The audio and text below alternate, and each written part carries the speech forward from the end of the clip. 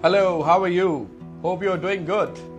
Today, I'll be sharing one very important aspect of public speaking, which is memorizing your content. Many of the public speakers or aspiring speakers face this challenge of how to memorize. Let me correct you here today. You do not have to memorize, you have to internalize. So the statement is internalize and don't memorize. I'll give you one example and how it works. Remember that speech of Barack Obama in 2004, which helped him immensely get elected as the President of United States of America.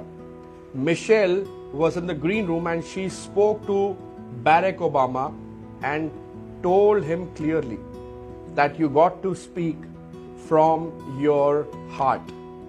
You have to get out of your head and you have to get inside your heart. That is extremely important when you are delivering the content as a speaker.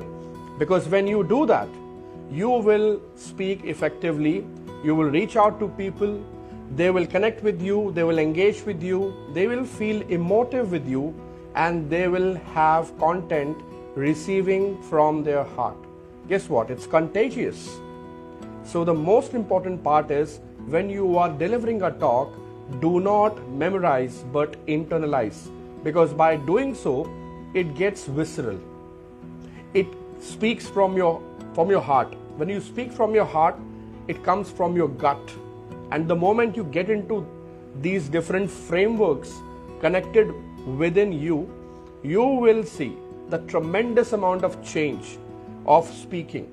You will see that audience is enjoying you, connecting with you and engaging with you rather than just flipping around and watching around, and that's the best way.